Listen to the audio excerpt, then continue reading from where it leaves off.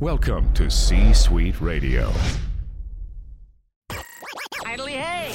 Welcome to another episode of the Open Mic Podcast. Prepare to be astonished With Brett Allen. Dude, we are so gonna party! A pop culture podcast. Oh! At the Open Mic, no topic is off limits. Great Odin's Raven! Join in weekly as Brett interviews your favorite celebrities from film, television, sports, music, and much more. Plus, you never know who will stop by. The mystic portal awaits. Now here's your host, Brett Allen. What's up, everybody? Happy Saturday.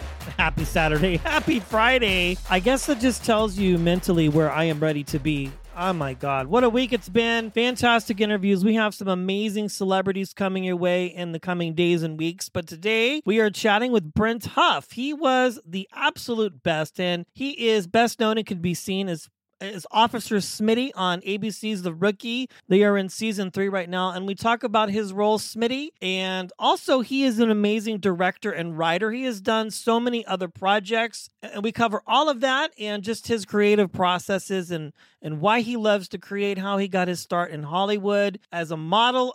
I mean, he was just hilarious, and he's the best. I think you're going to love it. Thanks for listening and joining in. If you love the show, be sure to text a friend, let them know, subscribe. Absolutely free. You can follow us over at the openmicpodcast.show for all of the latest updates and everything like that. Brent, welcome into the podcast, sir. It's good to have you on the show today. Well, it's great to be here. I appreciate you having me on. If you fast forwarded through the intro like a lot of people do and you're listening in, we are chatting with Brent Huff of The Rookie. My God, this is such a fun show, and I'm excited that you're here. I love your character. I love the entire show. How fun is it? And amazing it must be to be a part of such a crazy, fun, wild ride of a show.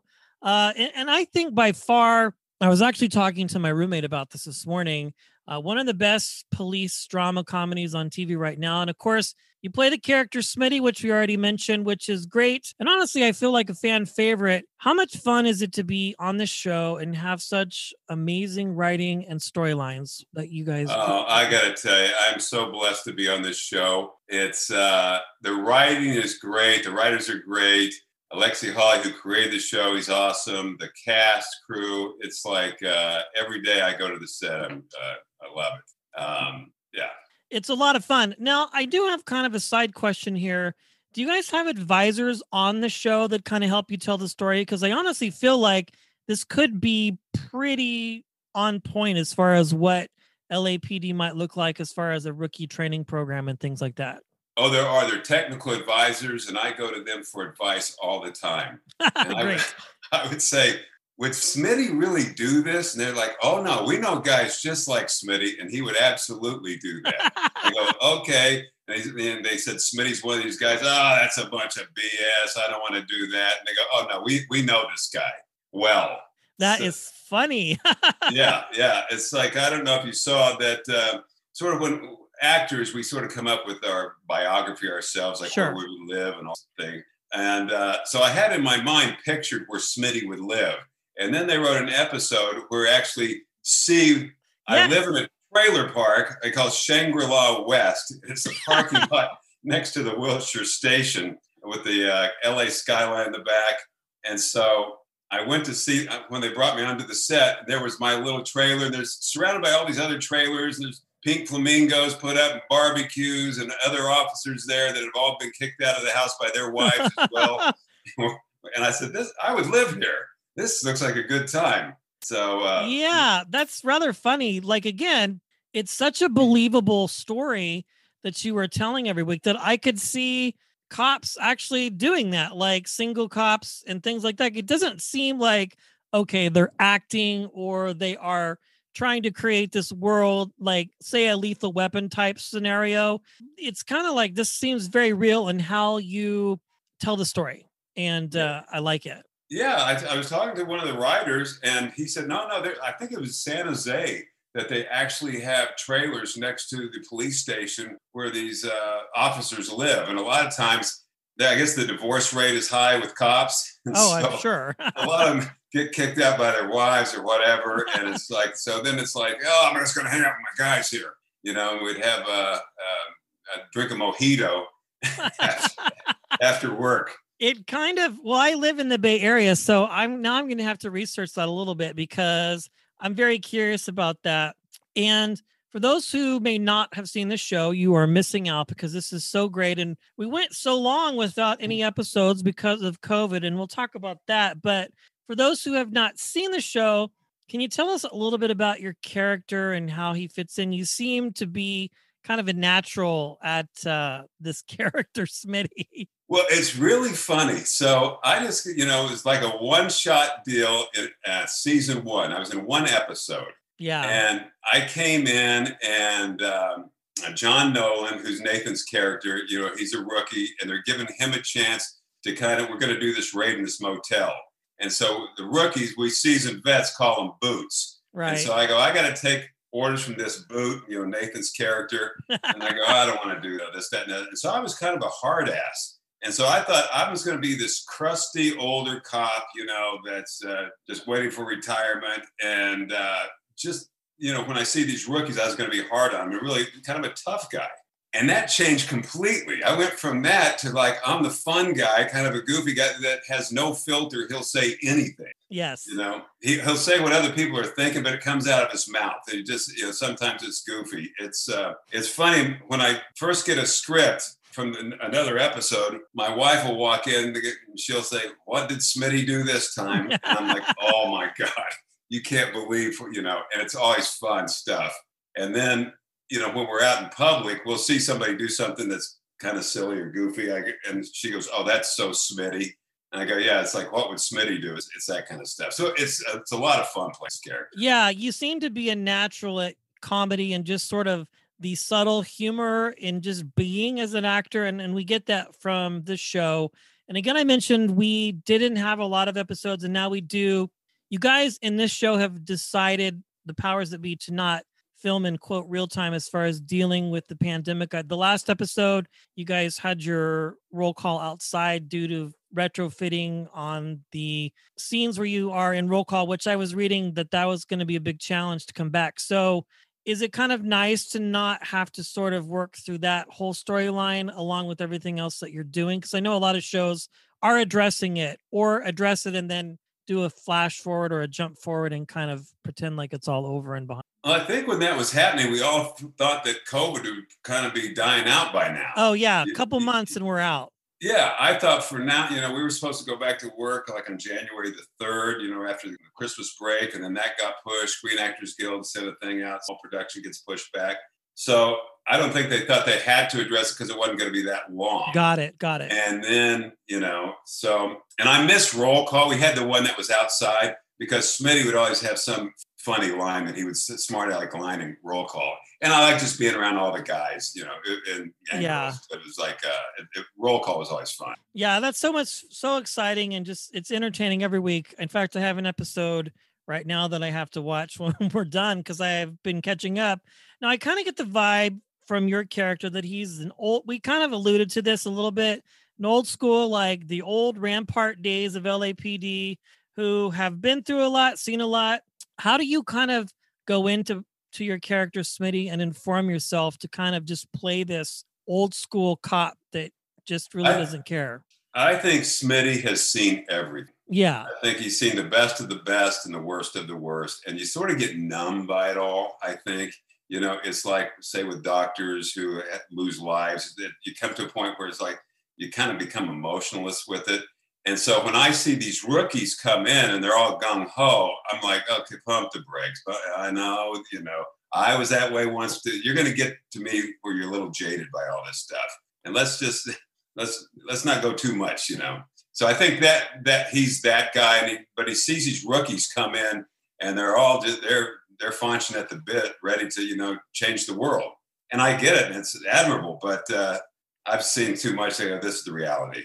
Yeah, it's kind of like, forget everything that you learned in training. And now I'm going to really teach you how to be a police officer. And I was reading in some of the trades that, you guys, obviously you can only be a rookie for so long. And we're now kind of in that last period where the heat is on, so to speak. And Nolan, Fillion's character, gets in a bit of a trouble. gets held back a little bit, but we still don't really know if that's going to still hold or not. And it's just a fun show. And now I understand they're might be bringing on some new people. You got Brendan Ralph that just appeared in the last episode, which was really fun to see him kind of play a different character. Now, since the lockdown, we've had a couple episodes. How has filming been? Are you still filming now and kind of getting episodes out, or is it all kind of in the can and film as you go type of show? Well, we've been filming up to Christmas, like the week before Christmas. And then we all said goodbye. We'll see each other, after the first of the year. Like I said, I think it was January 3rd. We were supposed to start the next episode. And that's when the corona spiked after the Christmas break. And so that's pushed back. So we're just in a holding pattern right now, but ready to go. Yeah. And your wife's probably ready to get you out of the house. She's definitely ready to get me out. Yeah, that's funny. And I don't know if you have kids or not, but I think it's like everybody's like, we're all just happy to be here. And now it's like, okay, when are you going back to work? And I know. My wife's probably had it with me. She goes, oh my God, get out of here. Yeah. Aren't you sure you don't have something else that you can do? Funny. Yeah. Well, I want to switch gears a little bit, Brent, and talk about some of the other titles that you carry, because you have that work out there available to check out. You're a writer, director, producer. You've created a lot of your own content as well. And let's talk about that. Do you prefer to be in front of or behind the camera, or is there really a preference as a creative? There's not a preference. When I direct, it's a lot more pressure. Because you've got wearing a lot of hats. And I tell people, I said, I must answer when I'm directing a film 500 questions. Right. And I'm not over exaggerating. It's literally 500. It's a lot of meetings and a lot of conversations. 18 hours perhaps to shoot 2 scenes. And it's usually over the course of a week to create an entire episode. And everything could go wrong. It's like planning a wedding for 32 straight days in a row. It's that kind of stuff. It's like, oh, the car didn't show up. These actors, whatever. It's a million things can go wrong. I directed a film in Moscow, Russia, sort of the Fast and Furious Moscow style. And you cannot believe the problems I had to deal with. And I came home, and I'm not that heavy, but I lost 23 pounds filming over there. And I looked like I was anorexic when I came back. It's just the amount of stress. But I love it. It's problem solving. I just love being on the set. I'm a set junkie. And I've directed myself in movies, but I don't like to. And a lot of times they'll say, I'll get hired to direct a film. They want me to play a role. I said, I'd rather not. I just want to concentrate on the directing, but it has happened. Yeah, well, that's a lot. I mean, the only example that I can think of is when Ben Affleck was going to do a Batman movie and he had decided he was going to just direct it and act in it and just couldn't do it. No knock on any of that, but it's just an extenuating amount of pressure. I understand trying to balance both the worlds, but I imagine as an actor, when you're on set, it kind of helps you understand a little bit maybe where the director's coming from as far as like what he or she might be having you do, I can imagine. It helps me so much that now I'm a writer and a director that I know, I always think some directors don't want to direct directors, slash actors. I think it's better because they know what you're up against, all this kind of stuff. So, I think that's a real plus. I'll tell you how this happened. Back, in the day, I was doing all these low budget action films. I did one after another, and they were fun to do. I literally get to go all over them. Sure. But then at the end of the day, they weren't very good, And so I thought, you know what? I want to do my own thing. So I wrote a play, and it's over here at the Tamron Theater here in West Hollywood. And it was called Actors and Other Animals. And it's about a bunch of actors / waiters that are counting their tips at the end of the night at Joe Allen's in New York. Nice. And all bitching about why they hadn't made it as actors. So it was like kind of cathartic. But anyway, I wrote that with all my friends that are actors. And then I thought, you know what? If I just filmed this, it'd be a movie, kind of like Extremities or whatever that's in one room. And so I wrote another script. I wrote it in one room. And right before, I was able to raise money to do this, I was doing a movie in Mallorca, Spain with James Brolin. And I told James, I said what I wanted to do. And he goes, oh, I'd love to read the script. So I gave him the script. And about 2 hours later, he calls me. He says, come to my room. He goes, you got a problem? He goes, I'm going to play the part that you wrote for yourself because it's the best part. But I will executive produce it, and you act in it, and you act, direct, and you play the bad guy. And I go, deal. So I got James Brolin on board. That's how I directed my first film. And then I really loved directing. So for years and years, that's all I would focus on. I get an acting job here and there, but it's all writing, directing. I do documentaries. And it was only like a couple of years ago that I got a recurring role in Shameless. Yes. And I go, well, this is kind of fun. And then The Rookie came along. So I had not been concentrating on acting at all. It had all been towards writing, directing films. Yeah, Shameless. That's another fun show that you got to be a part of.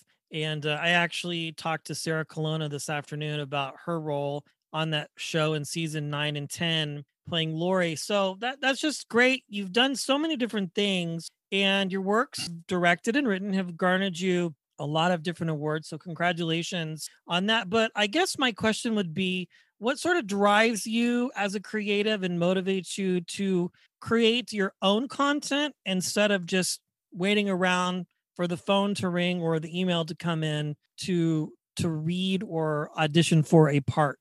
Yeah, I just need to be busy. I want to create and be creative all the time. And as an actor, you're just waiting for auditions and so that's why I try to do plays and, workshops with actors and acting class, all this kind of stuff, because I want to do it. I love the actual part of creating, whether I'm acting, directing, or writing, doing that rather than, I want to do it. Sure. And I always say this, anybody can direct a documentary. I can do a documentary on my phone and go out and Brett, I could go interview you about your podcast and do this and make it really compelling.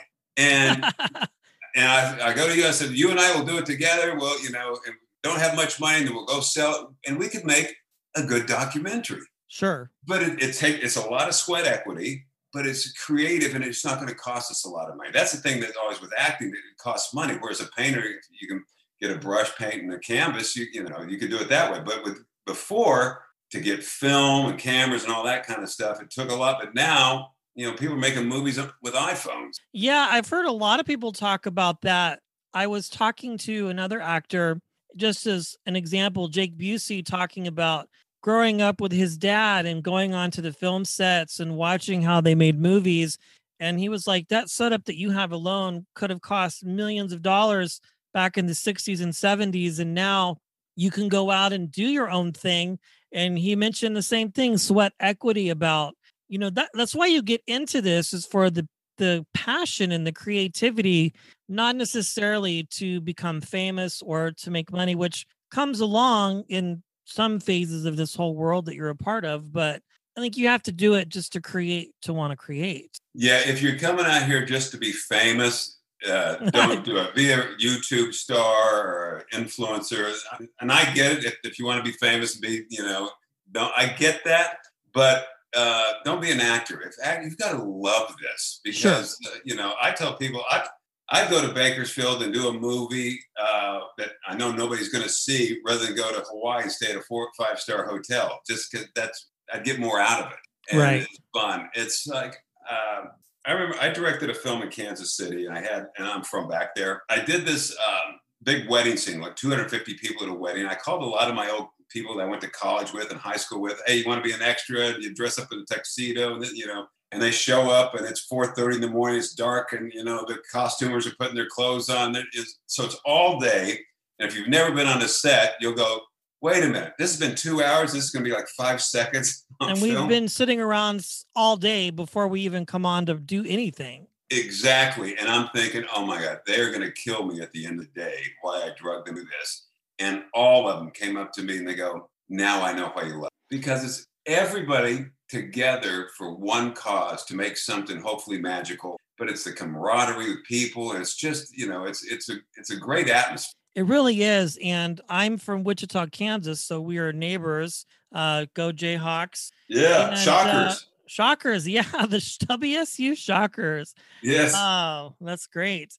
And I think the first time I ever did stand-in work on a show in Albuquerque, and it was 2 scenes that they were filming for a show called In Plain Sight that was about this agency who put people in witness protection in Albuquerque, New Mexico. But I remember it just takes hours and hours you get there, your call time is 5 a.m. Mm-hmm. Check in, you bring your own wardrobe because that's a pay bump.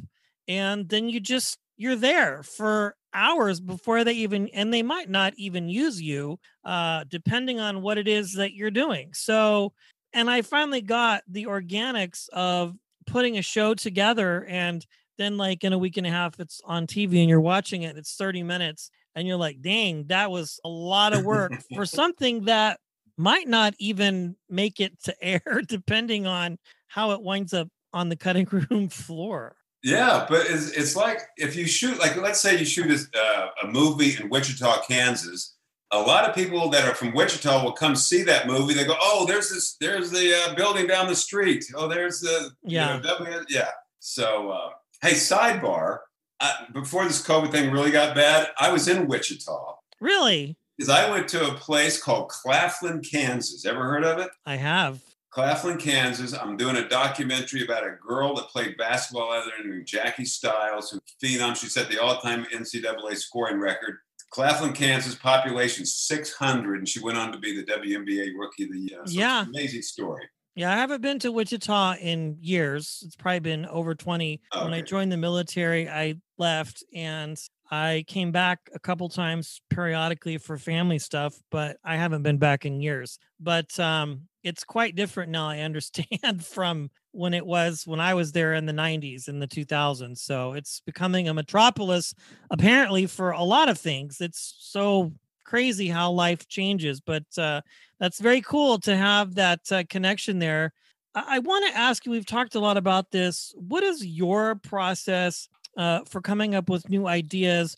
And what we kind of alluded to is the new golden age of TV and entertainment. Oh, I tell you, it's and isn't it a great time for television? It is. It's unbelievable. Especially, now that we're in this lockdown, there's so many great shows to see, like the Queen's Gambit, Ozark, Succession, The Crown, the Michael Jordan documentary, the Tiger Woods. I mean, there's just so much good content out there.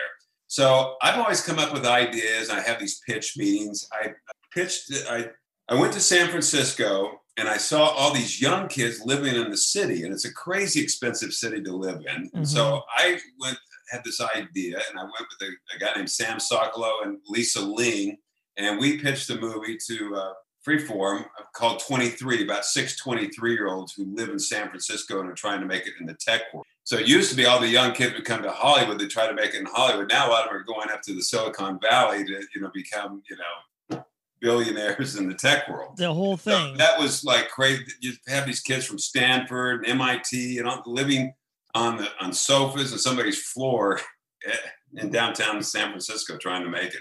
It was phenomenal. And it didn't get picked up. But, you just move on to the next one. But I'm coming up with all sorts of. Yeah, especially now, there's a lot of time to create. So as we were kind of moving through this, we talked about your experiences in Kansas. You went to the University of Missouri.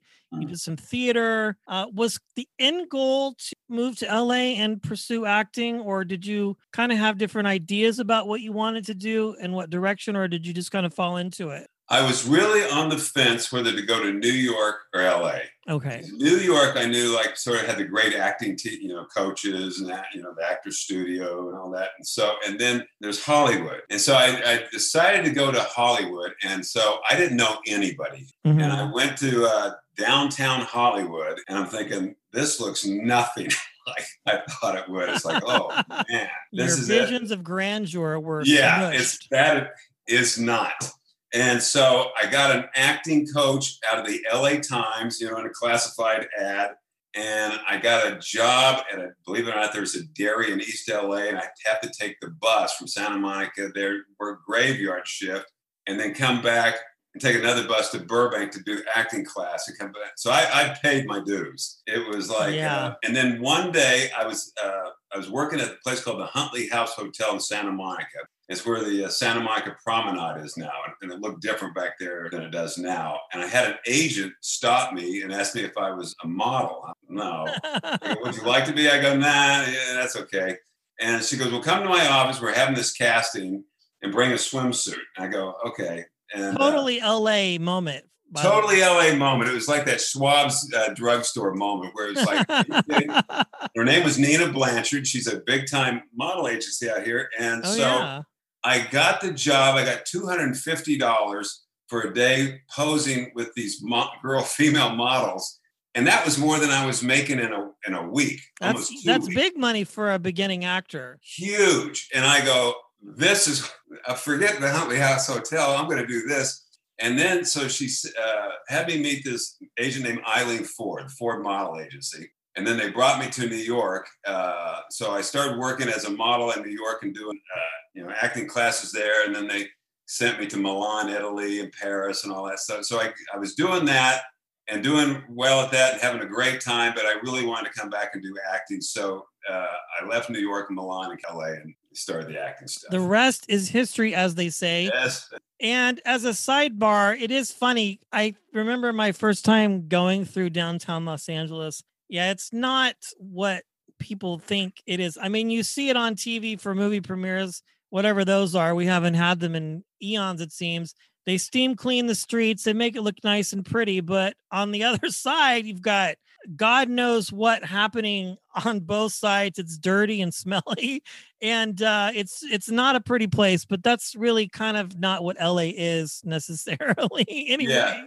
Now downtown has changed in the last few years. Now it's the hipsters are moving in. Yeah, I've heard that has changed. But like 10 years, you did not want to be in downtown LA. No, and that's about how long it's been since I've been. I mean, you drive through there and you see remnants of the Watts riots and all kinds of things, and a lot of stuff that runs rampant. The homeless population is insane, and everybody gets mad at your mayor because he doesn't do a good job. But really, my point is that it's kind of like you have this idea, I'm going to go to Hollywood. And I always use this reference, Due Date with Robert Downey Jr. and Zach Galifianakis. He's like, I'm going to go to Hollywood. I want to be on 2.5 Men. That's like my dream as an actor. That's all I really want to do. And ironically, statistically, I hear that the numbers are so high that people come out, and even higher percentage rate that don't make it because they just don't have the tenacity that you've had or the wherewithal to really pay your dues and, have your car booted or go on 3 buses to get to an audition with 500 other people that look like you and never hear anything. It's like a job interview and you don't ever know if you ever get the job because it's so competitive. Oh, I tell people, I said, don't come to LA if you want to be an actor. Come to LA if you have to be an actor. And I've been doing this my entire adult life. So can you imagine how many rejections I've taken? I'm sure millions, thousands, hundreds. Oh, literally there's been thousands of times. Of course. Jobs I've really wanted. So I've kind of changed my approach to auditions. I go, you know what? I get to play this part in the room. And I don't care if, I don't think about booking it. Hope they like me, this, that, and other. I'm going to play this part. And I get to do it, and hopefully they do like me. But if not, hey, I played that role, even if it's just in that room, because you'll make yourself crazy. But you've got to really just grind it, and it's just, and you got to love it, because if you don't, it's too hard. It's too hard. And for people listening, to be very clear, the fact that you came on and did one day, and it's now turned into a regular character on the show, that doesn't happen often either. So it's, there's a lot of things that go into play to make you part of this ensemble cast. It doesn't happen a lot. And so it's hard work, it's effort, and it's putting all of that into it. As we wrap up here, thinking about all of this, what advice would you give to someone who is pursuing acting or the arts, or maybe you wish that somebody would have told you or advice they would have given you early on in your career, Brent? Well, I think I knew, because I haven't always had this tenacity. I played basketball in high school and college, and so I was like this gym rat. And I've just always been very motivated. I've always had a very strong work ethic, which is totally different than Smitty. Smitty's the lazy, which is funny because he's a really lazy guy. But I've always had this work ethic, and I'm just going to not give up. And so I'll see people like, I just saw an actor that, I came into the business with. He goes, "Oh my God, are you still doing this? You're a warrior." I go, yeah, whatever. Just because, because I love it. And it's like, I'll go to my deathbed knowing, God, I could have been better. I can always improve. I want to get better and better and better. And that never leaves, And, and there's always situations that are better. And I'm just fortunate to be on The Rookie. And it's like my very first scene was with Nathan. And he's so welcoming to any guest to come on. And when he's the show and he's just a down-to-earth guy, and you go, man, that's a show I'd love to be called back on, and I'm fortunate enough to. Yeah, well, we had him booked, and then the pandemic happened, and now everything's on a hold for a lot of people because they don't want to do press necessarily if something's not happening. Some like yourself who will come on at any point, and some will just want to wait. So I'm thankful for the things that I get to do, and it's been so much fun chatting with you. I tell you, I talk to a lot of people, but this has definitely been a highlight for me. If people want to check out the other things that you've done, some of your other films that have garnered some pretty big awards and other projects you've written and directed, Brent, how can they do so? Go to BrentHuff.com. So all my stuff is listed there. Yeah. Good stuff. Well, we're excited to see what happens this season and where the show takes you and all the other characters that always make for a good laugh and keep us on the edge of our seats as well. Thanks, Brent, for being here. Well, Brent, thanks so much for reaching out to me. I appreciate it. That brings today's show to a close. Doodly-doo. Thanks for stopping by. If you enjoyed this episode, feel free to share it with a friend and subscribe. It's absolutely free. The views and opinions of the guests do not necessarily reflect those of the host. Autobots, roll out. Go home.